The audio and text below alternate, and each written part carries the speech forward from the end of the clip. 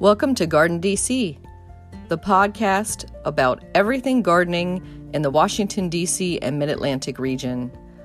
I'm your host, Kathy Jentz. I'm the editor of Washington Gardener magazine, and we're aimed at gardening enthusiasts, people who grow everything from edibles to ornamentals, natives to exotics. If it grows in our area, that's what we talk about.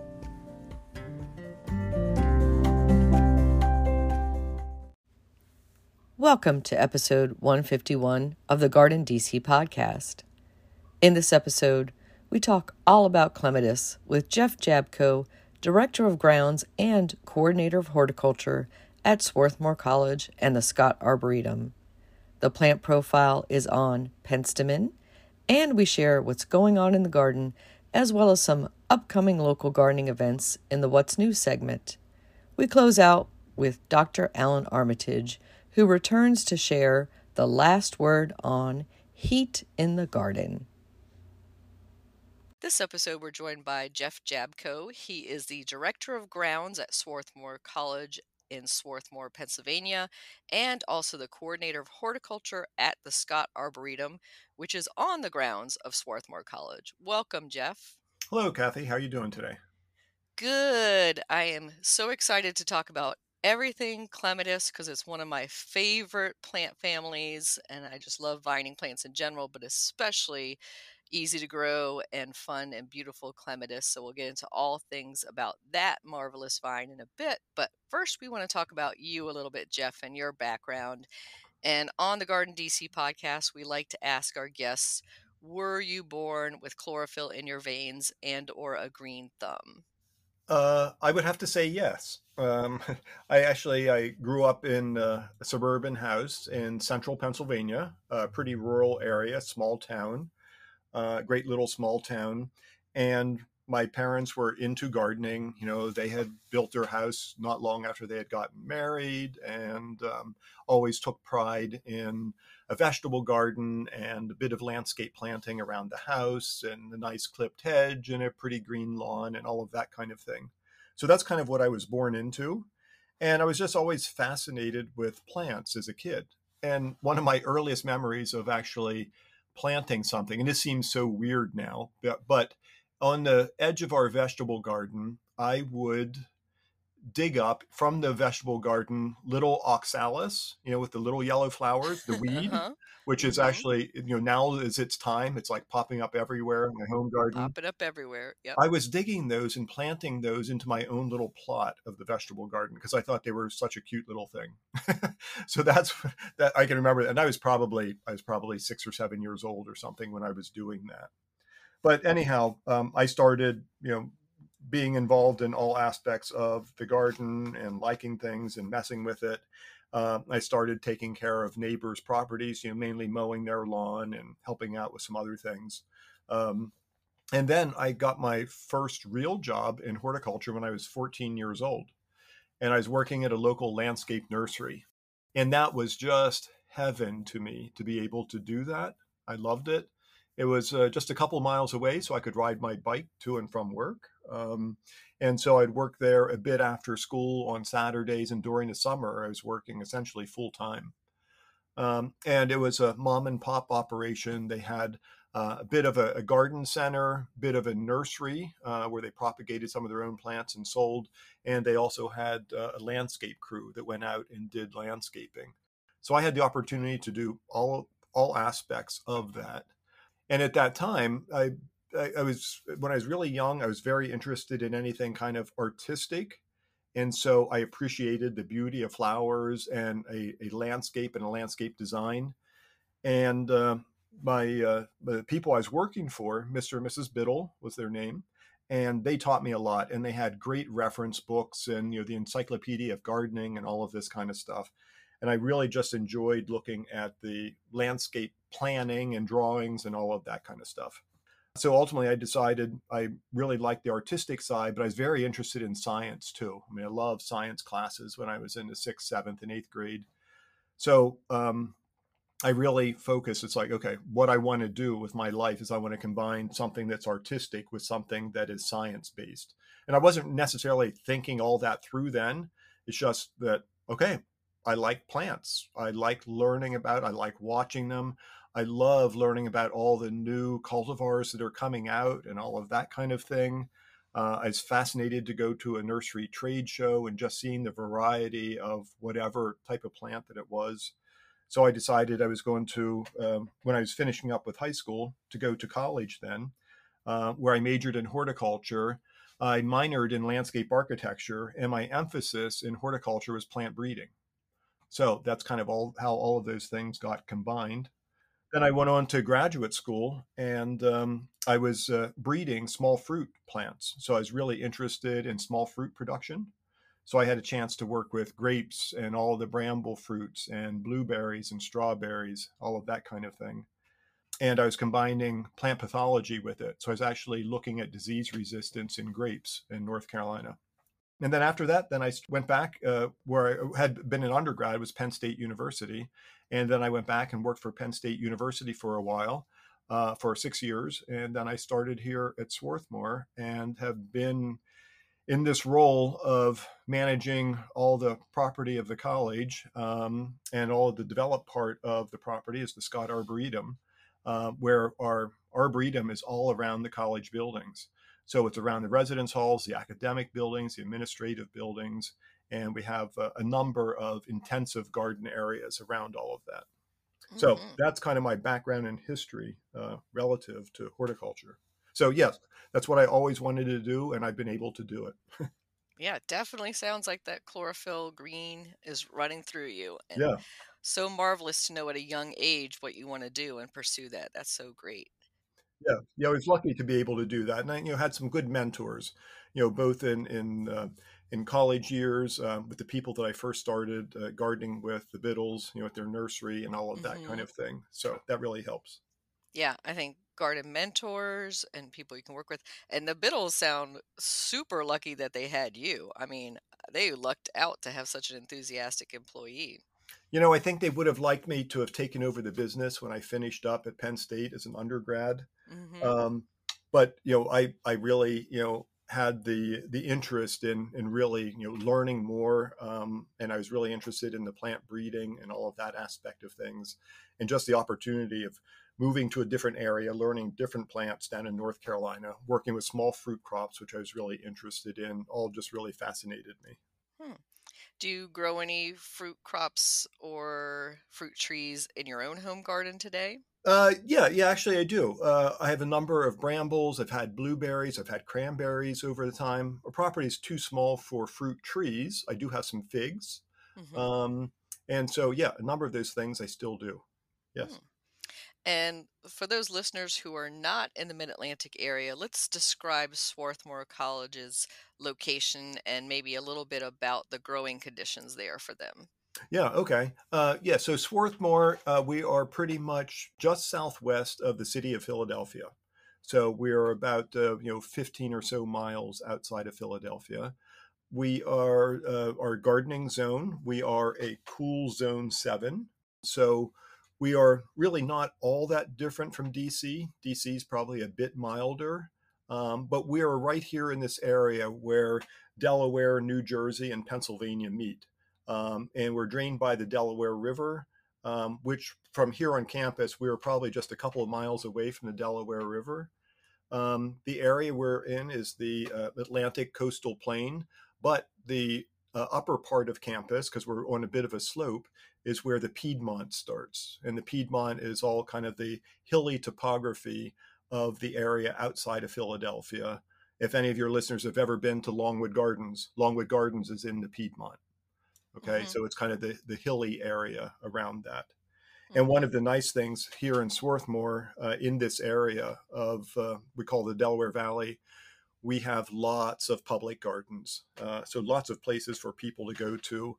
And for those of us in the profession, we have lots of friends who are also in horticulture. So lots of people to be able to ask questions or learn from, or share, commiserate with. So all of that kind of thing. Hmm. And I was lucky enough to visit the Scott Arboretum on campus last summer with the Perennial Plant Association. And I will say you described it as a cool zone 7. That day it was a little hotter zone 7. That Yeah, was yeah. August for sure. But I do remember it was a bit of a hill to get there, and it is Mhm. a hilly campus. It's not like a really flat with a Right. big quad in the middle type of campus. Yep. Yeah. Yeah. Our main quad actually slopes Hmm. by a significant amount going down the slope. Yeah. Yep. And we should also let people know it's free and open to visit at any time for anybody to walk through, correct? That's right. And if you just go to scottarboretum.org, you'll find all about it. You can actually, through Arboretum Navigator, look at all of the plants that we have available, or you can see, you can map them out. You can also get a virtual tour, look at our garden areas. And we always say that the Arboretum is open sun up to sunset every day of the year. And lots of local people use us basically as a public park to come and enjoy the campus.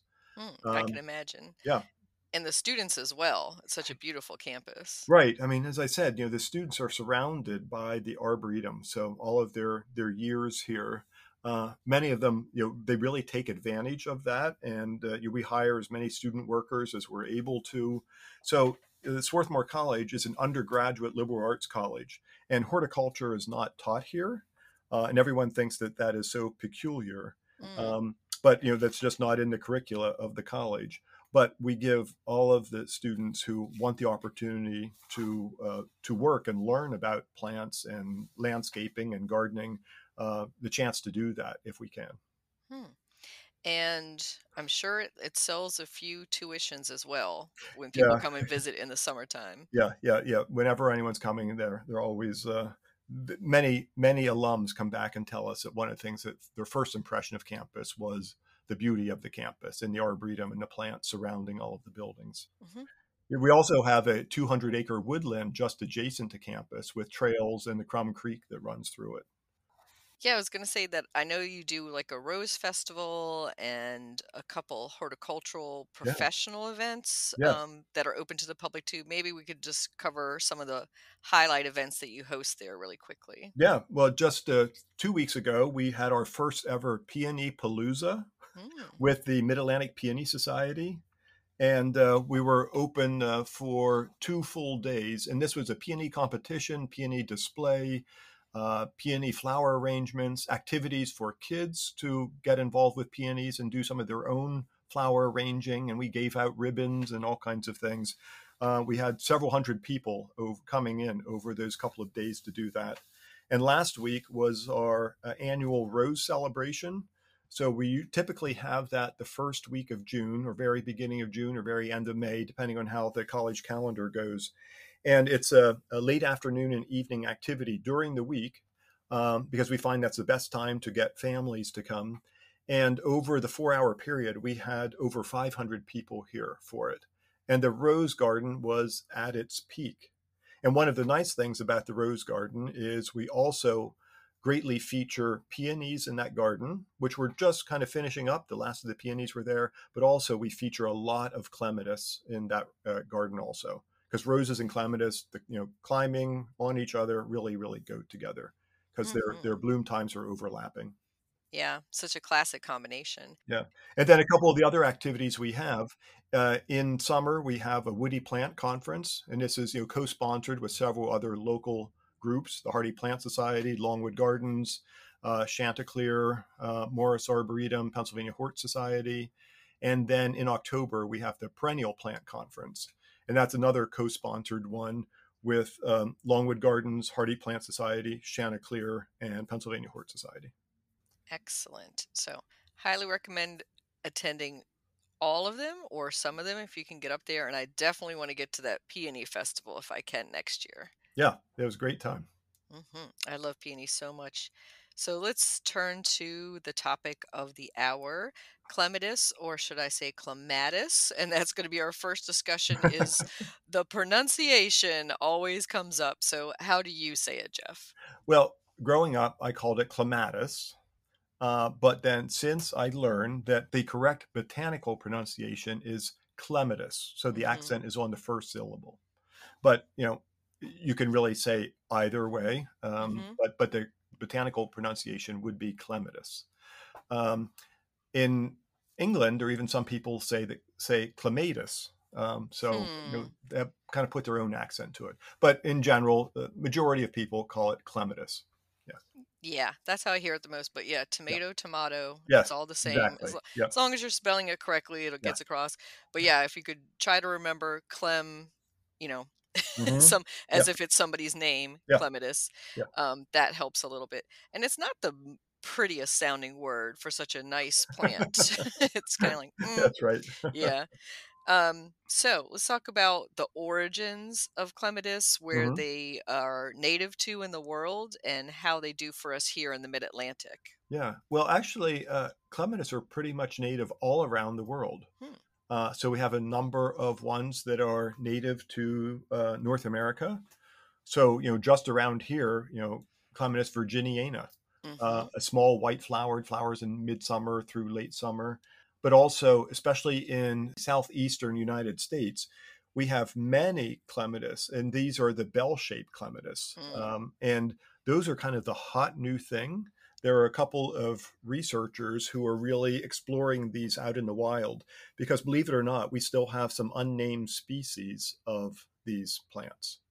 So Wow. some that are very specific to certain areas of the southeastern United States. Clematis texensis is native to Texas, and that occurs in a lot of hybrid clematis that we use in the garden that people might be familiar with all the time. Or Mm-hmm. some of the red tulip shaped blossoms. I just in my garden just this week are flowering um, Princess Diana, Sir Trevor Lawrence, that's another one that has that kind of look that Texensis is in it. So it is in a lot of our hybrids. Hmm. Many of the larger flowered, especially the big flowered ones, the ones that are flowering around Mother's Day, those are from some hybrids that are mainly from Asia. And so, those would occur in some in China, Korea, some other areas in Asia. And so those have been hybridized and selected with many other species over time. But there are actually species growing, pretty much all around the world. They consist not only of the vining clematis, those that sprawl and vine and attach through trees or shrubs or whatever in the wild, but some that are more like an herbaceous perennial, where they grow almost kind of shrub like or sprawling on the ground and then they die back, but they don't Mm-hmm. actually attach or climb to anything. Hmm. So there are all those different types that are like that. Hmm. The native Clematis viorana is one I have in my garden, and vase vine, I think, is one of the common names Yeah, for it. Viorna, Clematis Viorna. Viorna. Yeah, Yeah, I always like stumble over the Latin for that yeah, name. yeah, But that is blooming now in my garden, and it is just the cutest little yeah. thing. It's a little purple upside down vase, Yep, as you would describe, yep. with a green kind of almost chartreuse edging to it. And so my Hmm. two favorite colors, just a Yeah. beautiful, well behaved little vine. But I've been warned it could take over a little bit. Oh yeah, I mean, even though most of those are going to die back to the ground in the winter, during the season they could get 8 to 10 or 12 feet long or tall, depending on what they're growing on. So some can be, if they're happy, they can really, really grow quite aggressively. Yes. Hmm. Yeah. Well, the person I obtained it from, a native plant seller at an event, said he got it from a ditch. Uh-huh. So Yeah. Yeah. somewhere along a Yeah. roadside, it was scrambling along. Right. So that Right. kind of tells you that A, it's a tough plant, Right. and B, it's a good grower. Mm-hmm. Yeah. So let's talk about the hardiness of clematis. So it has a reputation, kind of like roses do, even though they're super tough plants as well, and kind of like peonies, that they're picky plants. Mm-hmm. Um, but I think they have a very wide hardiness zone, and they will come back after a lot of abuse, like, basically cutting them almost to the ground. What has your experience been? Yeah. I mean, so probably some of the most cold hardy ones, or ones that have the species of um, Clematis viticella, and there's also some of the easiest ones to grow. So these are native to Europe, the viticellas, and they typically would die back or almost die back to the ground every year. And then during the season, they can grow, 8 to 10 feet tall within that season. And they are just starting to flower now in my garden. So these have been used in lots of selecting and hybrids from over the years. So we have a whole range of colors for the Viticella types. Um, those, because they die back to the ground, the roots are very cold hardy, so they can grow, way up into zone 4, no problem at all. So they really have good cold hardiness. If it is some of the types where the stems stay alive above ground, so these would be some of the larger flowered ones that were flowering around Mother's Day, or ones that are just starting to come into flower now, those are with some species from China that are not quite as cold hardy. So those stems, so these are mainly you're going to get, especially for the ones that are flowering Mother's Day, they're going to flower on the stems where the stems stayed alive over winter from last year. So they basically would be flowering on what we would say are flowering on old wood. Um, if the winter would get really cold, those stems might die back. So those would be more of a tender plant to grow very, very far north, like up in zone 4. So it might just be difficult to grow those there. Or Clematis montana, which Clematis montana you should have no problem growing around DC. I Hmm. grow it here in my garden. There have been 1 or 2 winters over the years where it would die back almost to the ground because we had really, really cold weather during the winter that lasted a long period of time. But typically, I would say from the Philadelphia area south, most of those would be plenty hardy for Clematis montana. Hmm. And those flower very early. Those are flowering in April. So you can get a whole range of different types like that. And many times in gardening, you can adjust when things are going to flower by the pruning, which can get people always get very, very confused about the pruning, and we can talk about that Yes. later on. Hmm. But the reason it can get so confusing is when does the plant on its own want to flower, and then we just need to learn how to work with those specific plants to do that. So sometimes trying to put them into a specific category is not helpful that way. Because remember, these are hybrids. So, even though it might be in a certain group of hybrid, it doesn't mean that it responds completely like everything else because it's not identical genetically to the other ones. So Hmm. that's the plant breeder in me coming out talking that way. Yes, and it does help if you know the hybrid's provenance and what the combinations are. But often, a home gardener purchasing a plant at a garden center, it's not even going to have the Latin on the tag a lot. So, Right, right. But if you get a cultivar name, you can always look up the cultivar name, and there are some great resources to find that. So you don't have to own, the Encyclopedia of Clematis to figure all of that out. There is a wonderful organization, the International Clematis Society, which I am immediate past president of. And so it's a worldwide group of people very interested in clematis. And we are sponsors now of a website called Clematis on the Web. And so if you want to search on, and the website is clematisontheweb.org. So no spaces in the Clematis on the Web. And that will take you to a site that you have all different types of options to look through pictures or to search by a cultivar name or species name of a clematis. And it will tell you all about it. It will tell you about pruning. It will give you some pictures. It will tell you where it is native to. If it's a hybrid, it will tell you what the parents are, if that is known. It will tell you who introduced it and what year, all of that kind of stuff. So there's a way to at least, if you know the cultivar name, to research it a little bit and find out, okay, when should I be pruning this? Or, what does it really look like? Is that what I really have? Kind of thing. excellent. I'm looking at the website right now, and we'll include a link in our show notes. But Okay. super valuable because yes, that is the most asked question about clematis and the most Yeah. confusing points. So that people have this fear of pruning it wrongly, pruning it at the wrong time. Yeah. So maybe we can jump into a little bit of that and go Yeah. by category and just knock that out, and then talk about some of the fun varieties that we Yeah. love in a little bit. Yeah. Okay. Well, so for the pruning, Don't be afraid to prune. And remember, the worst that you would do is cut the plant back to the ground. So if you do that, you're not going to kill the plant. You might be sacrificing that year's blooms or that spring's blooms. So if you get a plant that you really don't know anything about, you don't know the name of it or whatever, the first year or two, just don't do anything to it. Just let it grow. But pay attention to when does it flower without any pruning at all. And that might tell you some things. If it dies back to the ground, okay, that's what you know. It's going to die back to the ground. The stems don't typically stay alive, and so it's going to regrow from the base every year. All right. And if it is one of the vining types, then what you need to pay attention to is when does it flower? Does it flower very early, like April, on wood that was produced last year? Okay, that would put it into a certain aspect. And if it was in that kind of group, that's what we would formally call group one pruning. Now we don't like to use these groups of 1, 2, 3 anymore, Mm-hmm. but a lot of times that's what you're going to see on the nursery tag Yeah. I also because see ABC. yeah. So Yeah. same thing. So Mm-hmm. A is 1, Mm-hmm. B is 2, C is 3.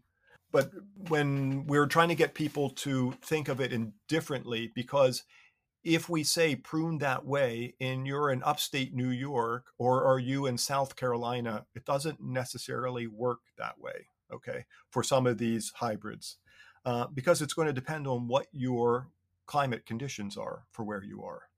So what we're trying to do is say, okay, when does it flower on its own? And is it flowering on old wood or new wood? Okay. So if you pay attention to that type of thing. So if it is this group that we were calling, group A or 1, flowers very early. And for us, in the DC area, the Philadelphia area, I would say these are flowering in anywhere from second week of April to the first week of May. Okay. Clematis montana would be the main one in that group. A little bit farther south than Philadelphia, you can grow Clematis armandii, which is an evergreen one. I've had mine growing a number of years and then I lost it. But I even know down around Baltimore, they do really well. And Mm-hmm. I would think in DC area, they would do perfectly fine. Mm-hmm. Those are the ones that are going to be flowering even earlier. Very, very fragrant, beautiful plants. But it's just a little too cold for us to grow that here. Those were ones for the Montanas and the Armandii. They would, if they were called that group 1, you would do the pruning after they flower. And all that you really do is trim it back because especially Montanas can put out 10 or 12 feet of growth in a year. If you did not do any pruning in 3 or 4 years in a mature plant, all the flowers would be out 30 and 40 feet from the base of the plant. So every year right after flowering, you need to trim it back a little bit so that you can try to keep it in a manageable size. So that's why that you would want to prune that way. Because remember, these plants, unless they are a hybrid, no one prunes them when they're growing out in the wild, and they still flower and they still reproduce. But what we're trying to do is take best advantage to get the most flowers in a garden setting. So that's why we're doing this pruning. The next kind of season for flowering would be what is happening in May. So usually I figure from early May to mid-May or beginning of June. Many of these are really large flowers. So you could have Mm-hmm. flowers anywhere from probably 3 inches up to 7 inches across. This was a group that we previously called the early large flowered Mm-hmm. hybrids. Okay. So they flower very early for us, some of the really big ones. And it was an interesting story. This year, I was noticing we had a really nice flowering spring this year for all kinds of things. We had a mild winter. We had enough of moisture going through early spring. We didn't have any late frost.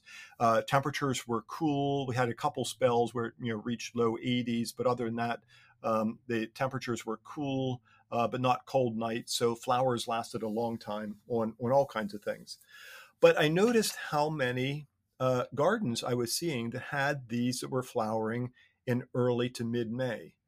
And it finally came to me why.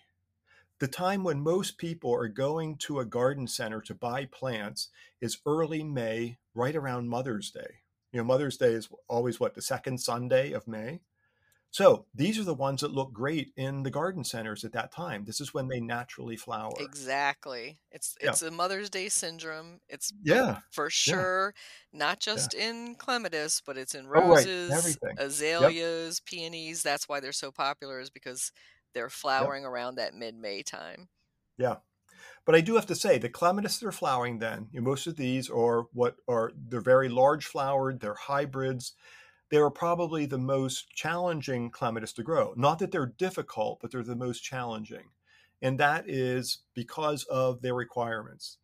So with these, the pruning that you would normally do, and this would be in late winter, so anywhere from late March to, or excuse me, late February to mid-March, something like that, before the growth really starts, we might see the bud swelling, is you're going to cut these back to maybe like 3 feet tall. All right.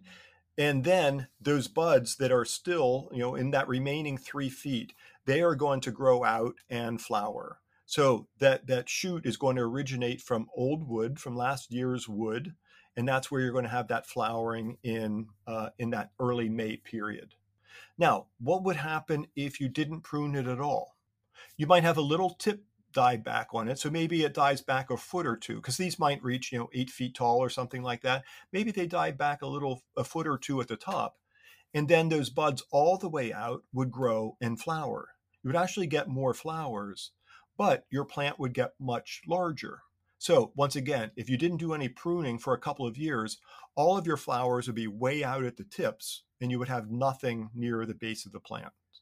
So most gardeners just aren't really prepared to have anything get that big. You want your flowers kind of in this space of up to 6 feet tall kind of thing. So if you didn't do pruning, the flowers would just be much farther out. Hmm. You just have a little bit of natural dieback at the tip each year. So the plants just get too big. And with that, if you cut it all the way down, so you cut it back to 6 or 8 or 10 inches or 12 inches, Mhm. okay, you're going to sacrifice the flowers that you would get in early May, but all of that growth that's going to come out, you're going to have flowers later than in late June, July, maybe August. So you just delay the flowering if you Hmm. cut it back too hard. So you're not going to kill it, but you're just going to get flowers at a different time. Mhm. And you might actually wanna do that on purpose sometimes. Exactly. The other thing you can do, and something that we really don't do in the United States so much, and I've learned a lot from my European friends in the International Clematis Society, is after those large flowered ones that flower in the early part of May, once they finish flowering, do a bit of deadheading and cutting back of the shoots a little bit. I mean, a little bit, maybe a foot, 2 feet, something like that, and make sure that the plant has a good watering at least once a week. If we don't have a good rain, give it a good bucket of water once a week.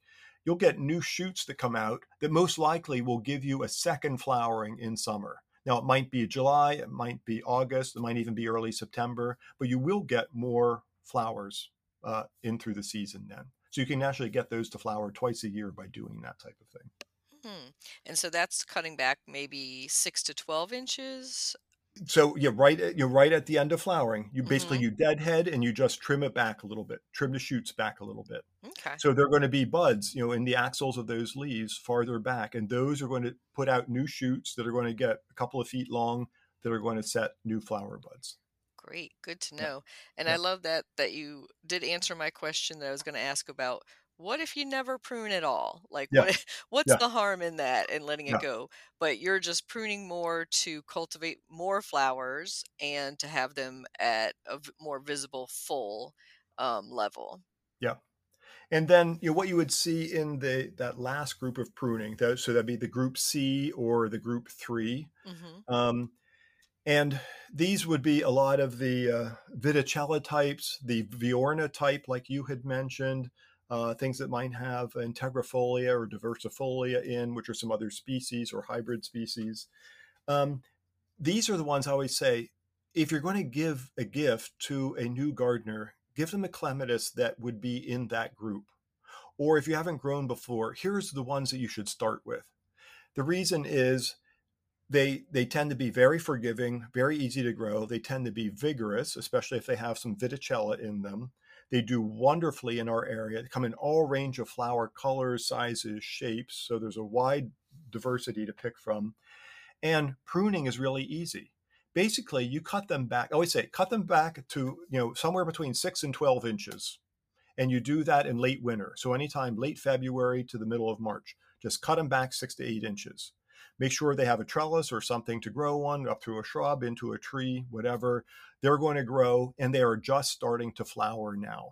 So I probably have a half a dozen of different ones of this type, different cultivars flowering in my garden right now. No, it's probably more than half a dozen. Now that I'm thinking of it, it's probably more like 12 or 15 different types.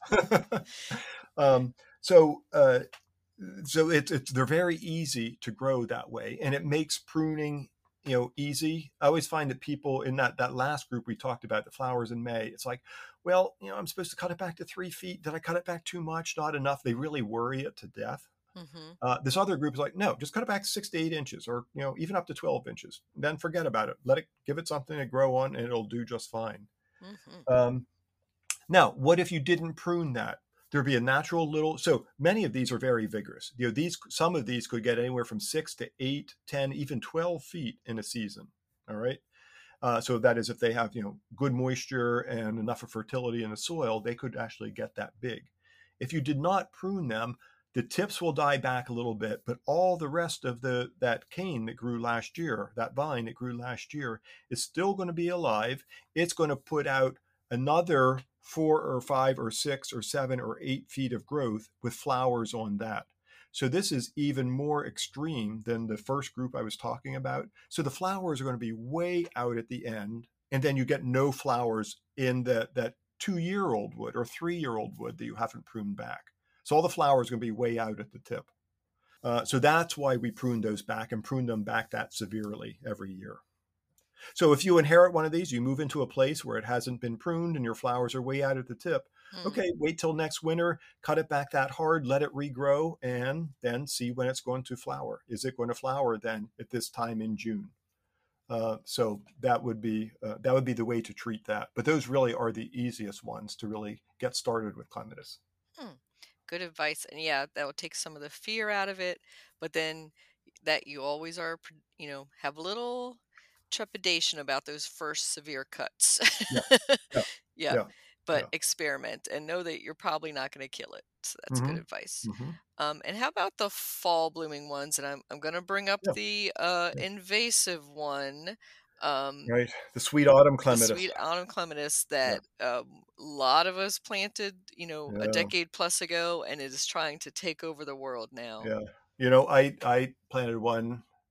Let's see, I moved into my house around 1992, and I planted one at the base of a Norway maple. Ultimately, I got rid of the Norway maple, of course.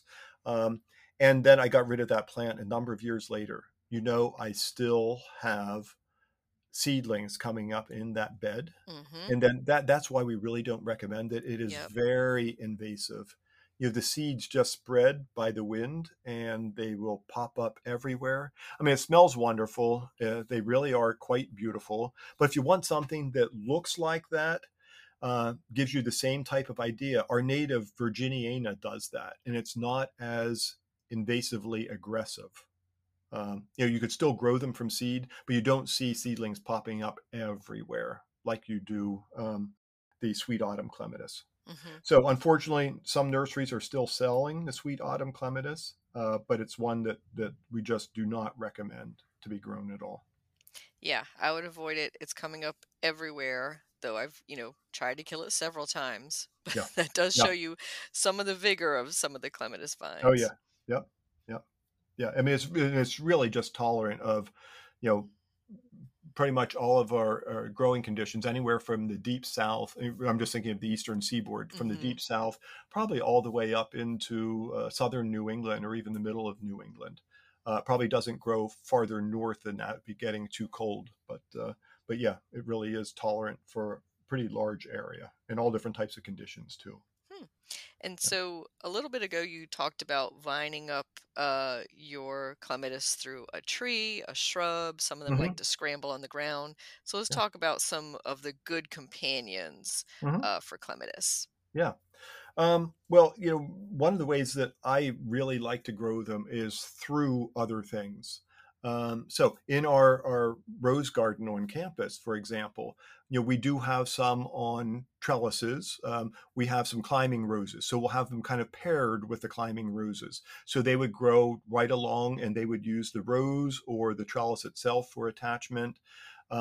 We have some that are just growing in between, shrub roses. So they kind of lean or grow in through and amongst these other ones.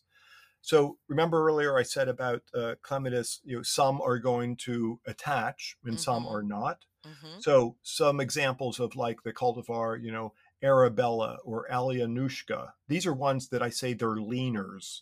They can get 3 and 4 feet tall, but they don't actually attach to anything. They'll kind of grow through or sprawl or lean into other shrubs or herbaceous perennials around them for support.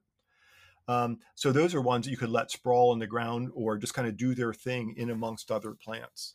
But then the clematis that are actually climbing and attaching, the way they attach, it's very different from ivy or other vining plants that you might have.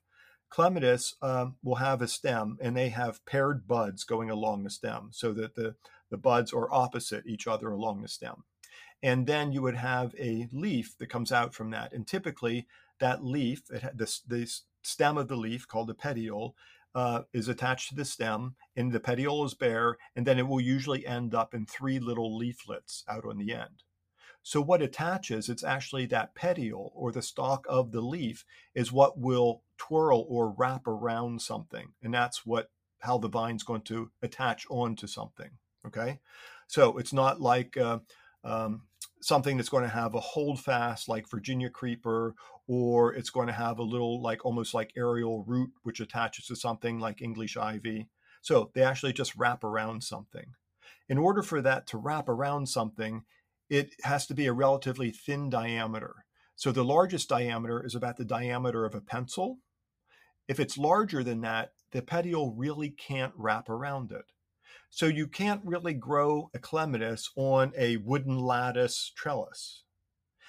Because it's not going to be able to wrap on. You might be able to weave it in through the individual wooden lattice pieces or Mm-hmm. to tie it in, but it's not going to self-attach to it. Unless that the vines are going up on both sides and the petioles are kind of reaching through and attaching to other stems of the same plant. So you have to tie it in. So the important thing is when you're thinking of some sort of structure or trellis for it to grow on, it needs to be, the diameter of a pencil or smaller. Mm-hmm. So just keep that in mind for whatever structure you're growing it on. Other than, like I say, you're actually going to be tying it onto the structure. Yeah, I think of it like kind of like pea vines, similarly, where they grab onto, and definitely Right. something pinky width or thinner. Pencil is a great description to Yeah. have something to grab Yeah. onto there. I've used like those thin green garden stakes to Hmm. guide clematis, Right. like get it started and kind Yes. of lean it towards something. So then it will finally grab the more decorative trellis that I want it to go on. Yeah. Yeah. Um, so yeah, I was going to ask you for best trellising materials. Yeah. Well, and actually, that using small sticks like that too. So some of those are the dyed bamboo sticks or something Mhm. like that, but of Mhm. a thinner size. That's how you would get it to like grow up into a tree.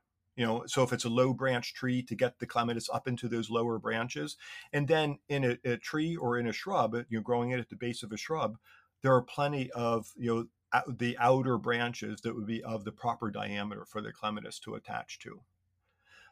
So for materials, I mean, I have a stone house, and I have a southwest corner of the house that is right next to the driveway, and I thought it needed to be softened. So I have a clematis, a Polish spirit, is the cultivar, and it's just started flowering. It's a wonderful. The Polish spirit is that's probably my go-to plant for a novice gardener. I will Mhm. always buy them a clematis Polish spirit. It's wonderful, purple, just beginning to flower now, flowers for a long time. When it's done flowering, you can cut the whole plant back by a half. And then give it some water, a bit of fertilizer or compost, and you'll get another crop of flowers late in the summer. But this growing on the corner of my house, the clematis is not going to grow up a stone wall. It's not going to self-attach. So what I've done is I've gotten some garden wire fencing, and I use the openings. The diameter are 2 by 4 inch, so 2 by 4 inch openings in the wire fencing. You can usually get this in widths of 3 feet or 4 feet wide. And so I will cut it to the length that I want it to be, and I anchor it into the stone where I have a couple of masonry nails going into the mason between the stones, and then wire this wire mesh on the outside of that. You don't want the wire mesh, or if you're using a plastic mesh or a garden netting or something like that, you don't want it right on the face of the stone or a wooden fence or your siding of your house. You want to project it out 1.5 to 2 inches or even 3 inches, because the plant needs to be able to get around and back to wrap around it. If it was flush to the wall, you wouldn't be the plant's petioles wouldn't be able to wrap around it. So Mm-hmm. you want to project it out from the wall just a little bit. And so I have this going up the corner, and my Polish Spirit, which was it's one of the Viticella types. It was cut down to the ground. I cut mine down to about 6 inches high in late winter, and now it is up probably 9, maybe 10 feet tall and flowering, just starting to flower all along it. So it's really beautiful, easy Mm-hmm. one to do that with. So I like to use that wire mesh in instances like that. Um, in my vegetable garden, right now flowering is Clematis venosa violacea. I have it growing up on my thornless blackberries. So the thornless blackberries are just starting to flower right now, and my clematis is flowering along with it. So the clematis actually uses the stems of the blackberry as its support. So that's a really nice kind of ornamental feature in the vegetable garden. So I like to use structures like that, but also I build a lot of makeshift uh, garden posts. And I'm not just, I'm not thinking of a 4 by 4 post. Um, but what I do is I get a piece of metal rod, reinforcing bars or rebar, which you can get at a big box, hardware type of store. These are metal rods, very kind of rough looking. They will rust to a dark brown color. They're used as reinforcing metal in concrete structures. So that's why they're called reinforcing rods or reinforcing bar.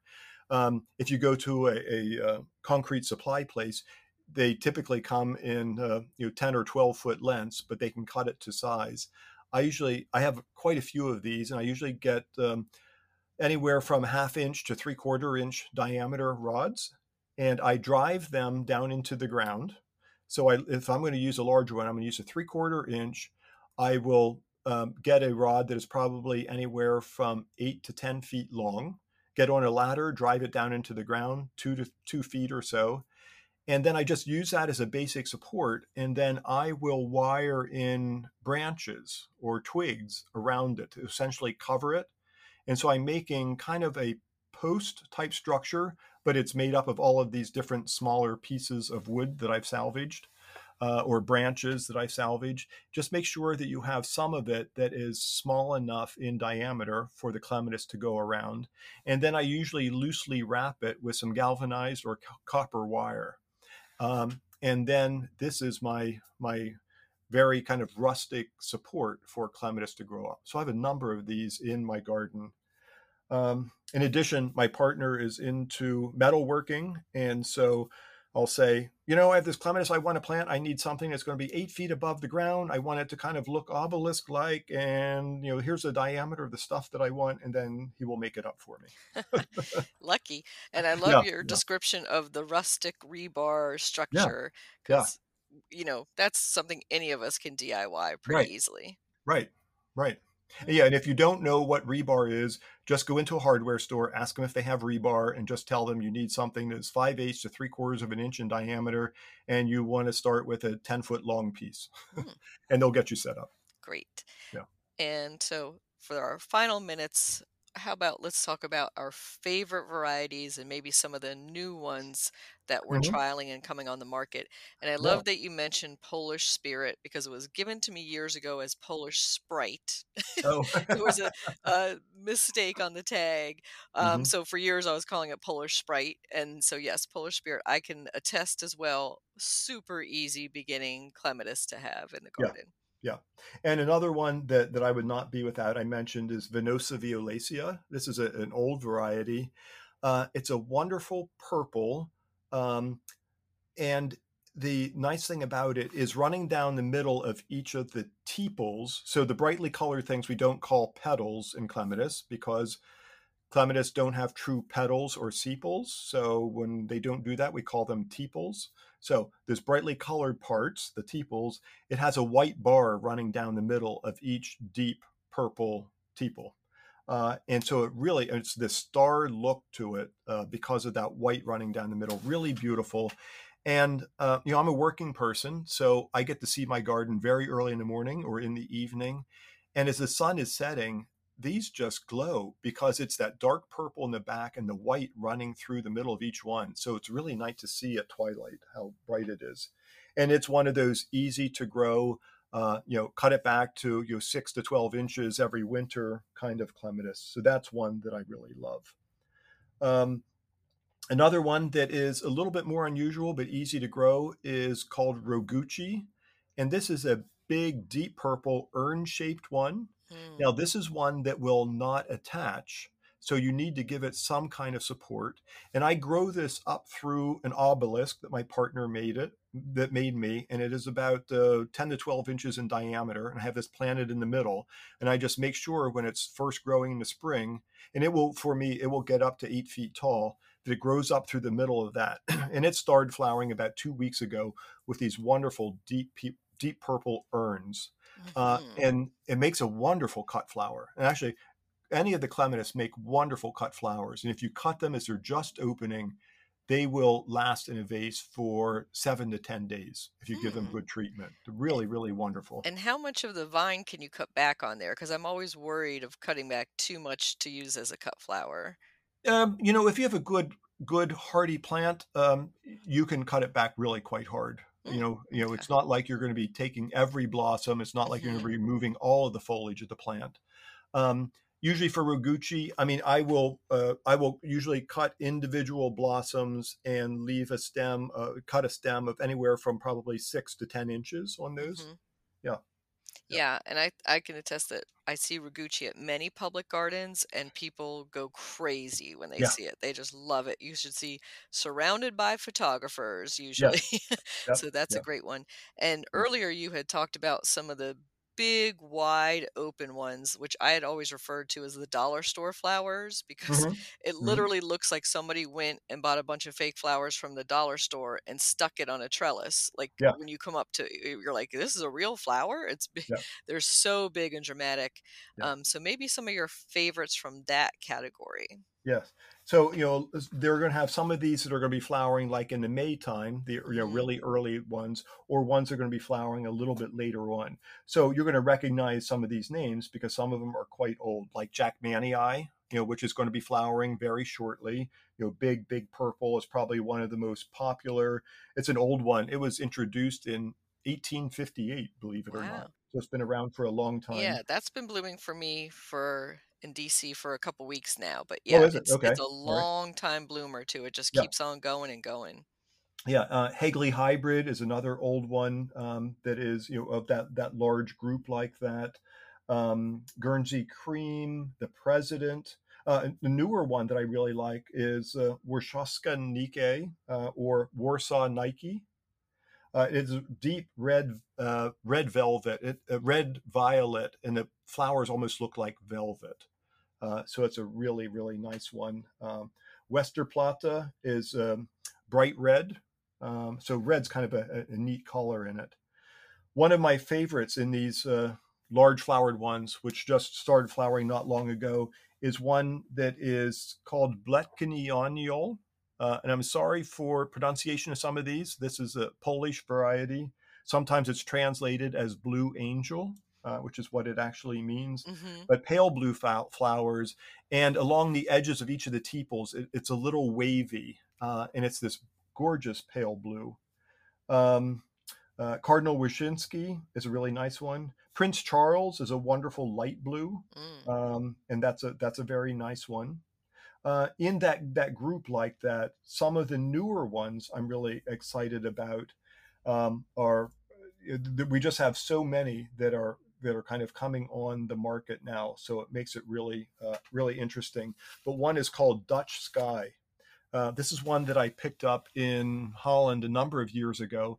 And in 2014, I organized a clematis trial because I was having the International Clematis Society come here several years after that. And so we started planting a bunch of plants in 2013 to welcome the Clematis Society. And I worked with breeders at several different places in Europe. So in Holland, in Britain, in Poland, and we imported clematis that we had in the trial. And so we did those trials here in the Delaware Valley. The three main locations were the Scott Arboretum, also at Longwood Gardens and at Chanticleer.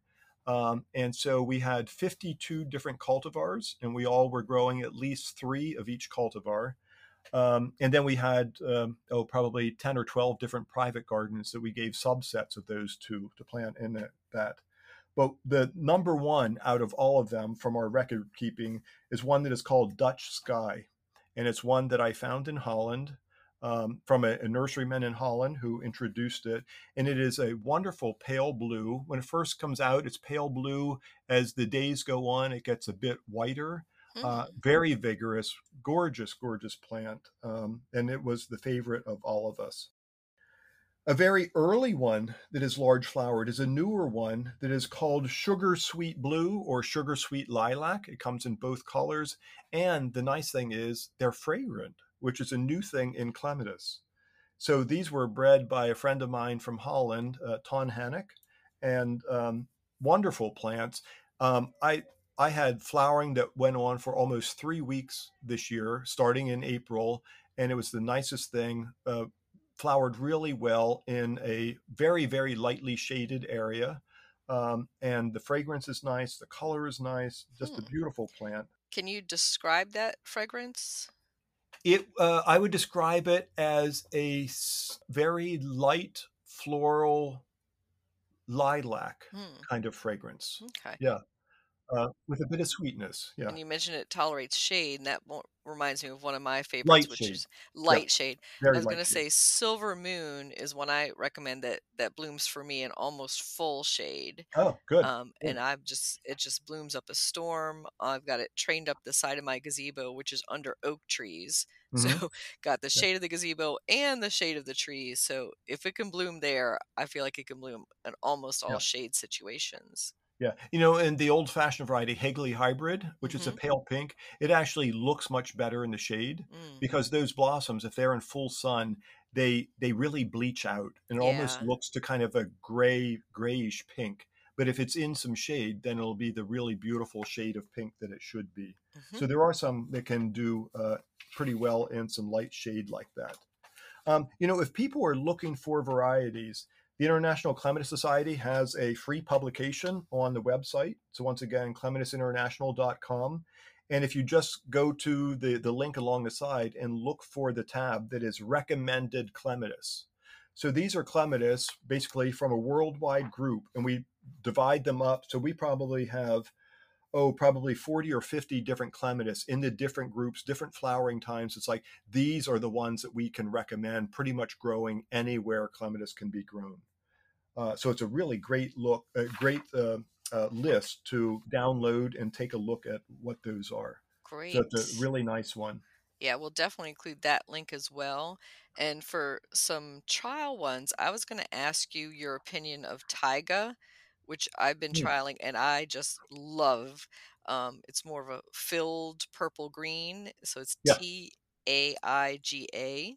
Yes. Taiga. Yeah. Have you been growing that one?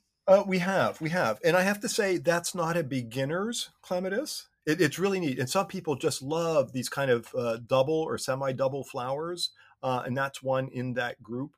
They are a little bit more challenging to grow. Taiga's nice because it doesn't get huge; it stays a bit more compact. But people just kind of have to understand a little bit more about how to grow it. You don't want to cut that one back real hard. You want to keep some of the old stems so you have some of those early blossoms with it. So I would just caution, that's probably not one to start with, but it really is an interesting one. Also, there's a whole series of new ones that are offered by a breeder from the Isle of Guernsey, Raymond Evison. And these are making their way onto the US market. And a number of these are I really like because he's breeding for compactness. So something that will be in the range of maybe 3 to 4 feet. And then he has some that even are smaller. He's calling the window box series. So these can be used in a large pot, a large container on your patio with a little bit of trellis. And they most of them have larger flowers, really beautiful flowers with some interesting coloring. Cezanne is one, and Hmm. Sally is another one that I really like. Um, but a number of these are Raymond Evison Clematis. So if you just search for that Raymond Evison Clematis, you're going to see a number of those. And there are some wholesale nurseries in the United States that are growing these. So these are going to become more available in our garden centers for some of these more compact clematis. So it's a whole new niche of Oh, yeah. where they could be grown. Especially for apartment, patio, rooftop Yeah. gardens. I have been seeing them trained on small, like a 2 foot or 3 foot trellis stuck right Hmm. in the middle of a large container. Yeah. So perfect for that small space Yeah. gardener. And what we've done for some of those, they're flowering now. If we cut them back, so cut the whole thing back by a half, give it a bit of compost or some fertilizer, make sure you give it a good watering a couple times a week. You will get reflowering again in 6 weeks. And really, it is 6 weeks. You could almost time it exactly for that. You'll get new shoots come out and flowering in 6 weeks. So you could get several flowerings through the year with these by treating them that way. Great advice. Yeah, and let's close out maybe talking about fertilizing and Mhm. any tips for that because do they need fertilizer? They do actually. Clematis, really appreciate nutrients in the soil. So, but I'm not saying that you have to be applying a chemical fertilizer. For one thing, for clematis, in selecting the site, it should be a good drainage site. Clematis like to have even moisture. Okay, so regular moisture during the growing season, but I'm not saying soggy or wet or where water would puddle after a heavy rain. So they need decent drainage. They should have good quality soil. So mix in lots of compost before you even plant the plant. Typically, what I do for mine is I will use my own generated compost. So I'll do a top dressing of that, in late winter when I'm doing my pruning, trimming, cleaning up around the clematis. I will put some of my own compost down. And then if I need to add additional, so if I'm going to be pruning them back, after flowering to get them to reflower, I will usually use an organic slower release fertilizer, something lower in nitrogen. So something like you would use for vegetables, an organic fertilizer. Hmm. So that's what I do with mine. But they do need to, if you want them to reflower and you want them to really be vigorous, you will have to be adding some nutrients over time, either through compost or some organic fertilizer, that type of thing. But the watering during the summer is really important. So I try to remember if we haven't had a half an inch to an inch of rain each week, I will just make sure that I carry a bucket or two of water over to those individual plants and make sure that I'm watering them. Good to know, especially this kind of dry spring that we've been having in the mid-Atlantic and the East, because you tend to, ignore the vines. You're looking at things that are wilting, and, Hmm. and that Right. those usually are kind of the set it and forget it plants. So good to know that we need to keep on top of that watering.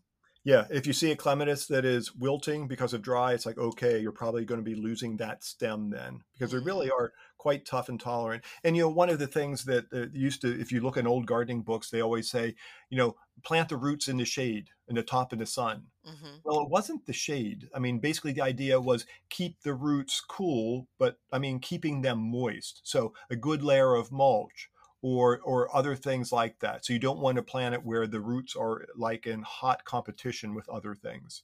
So Hmm. even if you're planting it so it's going to grow up through a shrub or into a tree, plant it far enough away from the root system of those other plants so it's not competing for the moisture. Good tip. How can our listeners follow up and get more information from you? Well, they could contact the Scott Arboretum. So it's scottarboretum.org. And, there's a way to get in touch with us there. I'm also, I teach at Longwood Gardens. So I have taught classes at Longwood Gardens all about clematis, a several-week class there for that. Or contacting the International Clematis Society. So those are all ways to kind of get in touch with us here. Or come to any of our conferences here at the Scott Arboretum. Great. I'll have those links in our show notes. And I thank you so much, Jeff, for this deep dive into all things clematis. I think we all learned some new things. And I think I've added a few names to our shopping list as well. Okay, and I think once you look at that, the recommended clematis list, you'll probably add a few more than that too. Wonderful. Thank you so much, Jeff. Thank you. Thanks for having me, Kathy. It's been fun.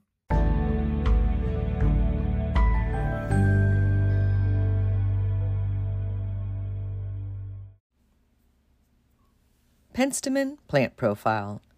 Beard tongue, Penstemon species, is a North American native plant that is often used in pollinator gardens. The flower is tubular and similar in looks to a miniature snapdragon. Penstemon is a nectar source for specialized native bees, butterflies, and hummingbirds.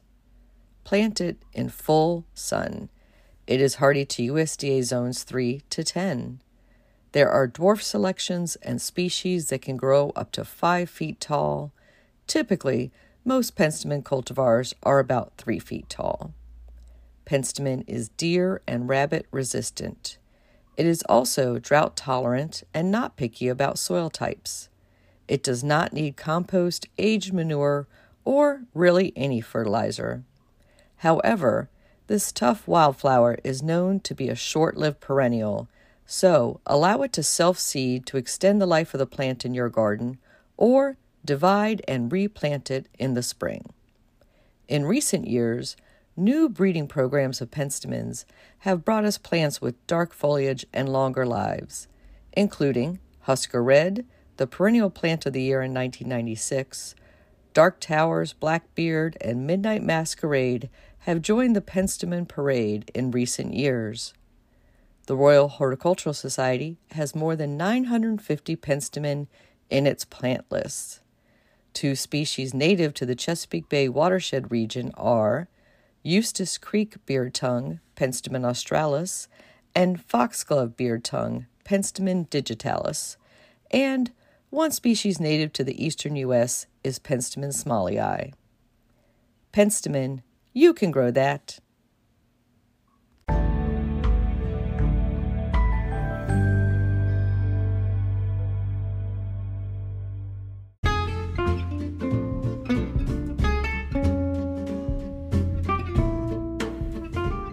What's new in the garden this week? Well, in my own home garden, hydrangea and spirea are putting on their show and looking marvelous. Over at the community garden plot, we're harvesting the garlic and handfuls of blackberries. We've planted zucchini seeds, pepper seedlings, and tomato seedlings, and the peas and lettuce greens are starting to peter out in the coming summer heat. We want to thank our latest listener supporter, Luella R. Benedetto. Thank you so much for supporting this podcast. And we have an offer for all listeners from Dr. Alan Armitage. He is offering a discount of free domestic shipping when ordering any of his books through June 2024 at alanarmitage.net. Simply enter the code LASTWORD at checkout to get that offer. Some local gardening events we wanted to call to your attention include a talk on great ground covers to the Silver Spring Garden Club by myself, Kathy Gents, on Monday, June 19th. This was rescheduled from a May date, and this takes place at Brookside Gardens in Wheaton, Maryland at 7:30 p.m. that evening. You can find out full details at silverspringgardenclub.com or at our Facebook page.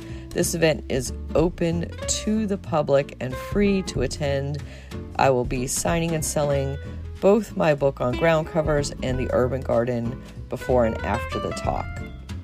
You can attend the Under the Arbor Tussies Mussies program, A Bouquet with a Message, on Saturday, June 24th at the National Herb Garden inside the U.S. National Arboretum in Washington, D.C. This is being hosted by the USNA chapter of the Herb Society of America, and you can find out more details at herbsociety.org. No registration required. You can just drop by. And Washington Gardener Magazine is hosting our photo contest for our 17th annual set of winners at Meadowlark Botanical Gardens in Vienna, Virginia. The opening reception is on Sunday, July 30th from 2 to 3:30 p.m. at the Meadowlark Visitor Center lobby. And after that, you're able to view the winning photos on the display wall through August 30th. Happy gardening!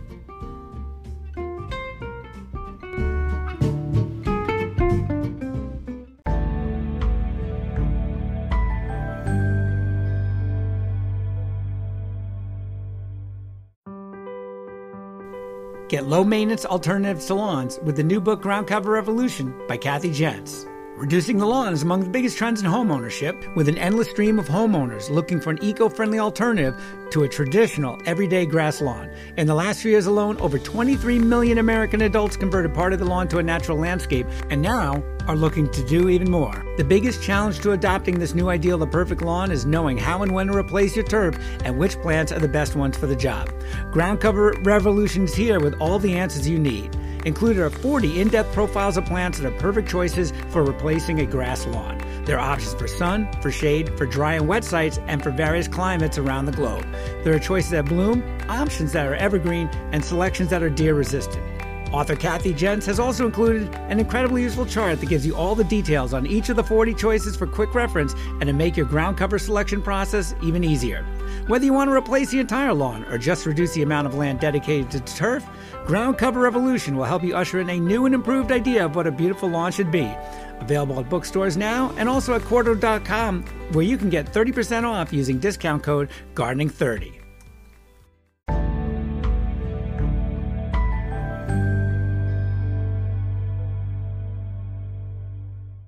In the new book, The Urban Garden by Kathy Jentz and Terry Spate, you'll find dozens of inspiring and creative ways to grow flowers, shrubs, vegetables, herbs, and other plants in small spaces and with a limited budget.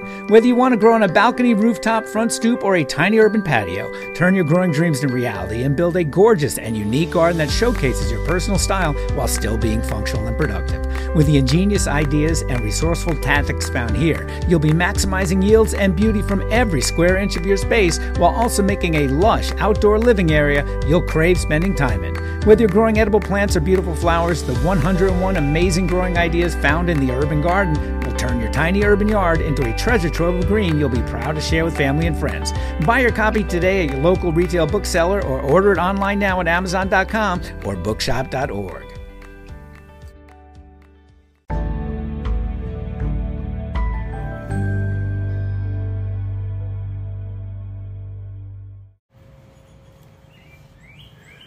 Good day, everybody. It's Dr. A in the garden with the last word. And I'm sitting in my garden right now, and it's about 85 degrees, humid. Birds are happy. Plants are reasonably happy because I've done my best I can in the spring when the temperature's been cool to make them strong. I've enhanced my soils so that they actually have dirt to grow in. I've fertilized as needed. So the plants are ready to go into this heat. And there's no doubt about it. I don't care where you live. It gets hot and getting hotter all the time. So what are we going to do about it? Well, we're not really going to do anything about it except, as I mentioned, we're going to make the plants stronger in the spring. So when they go into these stress times, and that's exactly what it is, they can handle it. Of course, we're going to have to perhaps irrigate more. Of course, we're going to have to be ready when it doesn't rain for 3 weeks and it's 90 degrees. Of course, we're going to have to be ready for that. But we're gardeners. We're used to this. This is just one more thing that we put up with. But let me tell you that the only thing that you have to think about when you're talking about what's the deal with heat is nighttime temperatures. Daytime temperatures are not the issue because during the day, plants are making food through photosynthesis and sunlight. Of course, if it's really hot during the day, a hydrangea is going to wilt. I mean, who puts a hydrangea in the sun anyway? But of course they are. Or plants with large, wide, thin leaves, they're going to be the ones you see wilting more often than not. If you want to have a plant that doesn't wilt, then get a plant that has very, very small leaves. Cacti or sedums with very waxy leaves. These plants don't lose water, and that's the deal, and that's why they wilt. But again, as far as the health of the plant is concerned, when it gets hot and stays hot at night, plants respire. That's the opposite of building food. It's essentially using food, and the more they respire, the weaker the stems and the harder it is for these plants to do well. So if it's 80 degrees at night, then you got that's when we have real issues, and we have to do our best, as they say, keep the plants strong and water as needed. But it's not day temperatures, it's night temperatures that become an issue. So don't sweat it too much when it goes to 90 degrees during the day. Let's drink lots of tea or drink lots of wine. The plants themselves will drink lots of water, but they'll be fine. And if the night temperature gets high and stay high, well, then you may have to think about what kind of plants you want to put in there. I'm living in North Georgia. It's hot, it's humid in the summer, but I'm doing just fine, thank you. And my plants are doing very, very well. So, heat. We got it. We live with it. We do our best to put up with it and to make our plants as strong as they can be so that they will put up with it as much as we do. Well, that's my last word on heat. And heat in the garden and essentially nighttime temperatures. Have fun, stay dirty, stay happy, and always have something to look forward to. Be a gardener. Until next time, this is Dr. A in the garden with the last word.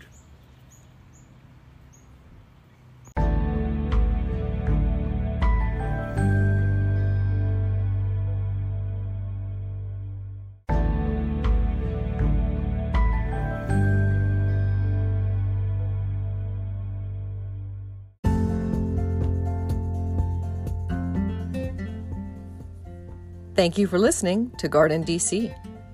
You can become a listener supporter for as little as 99 cents a month by going to anchor.fm/gardendc/support.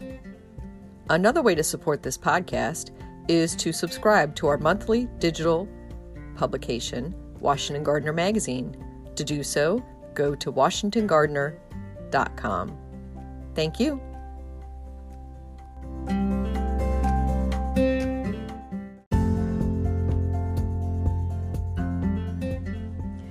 You can find Washington Gardener online at washingtongardener.com, on Twitter at WDC Gardener, on Instagram at WDC Gardener, and on Facebook.com at Washington Gardener Magazine.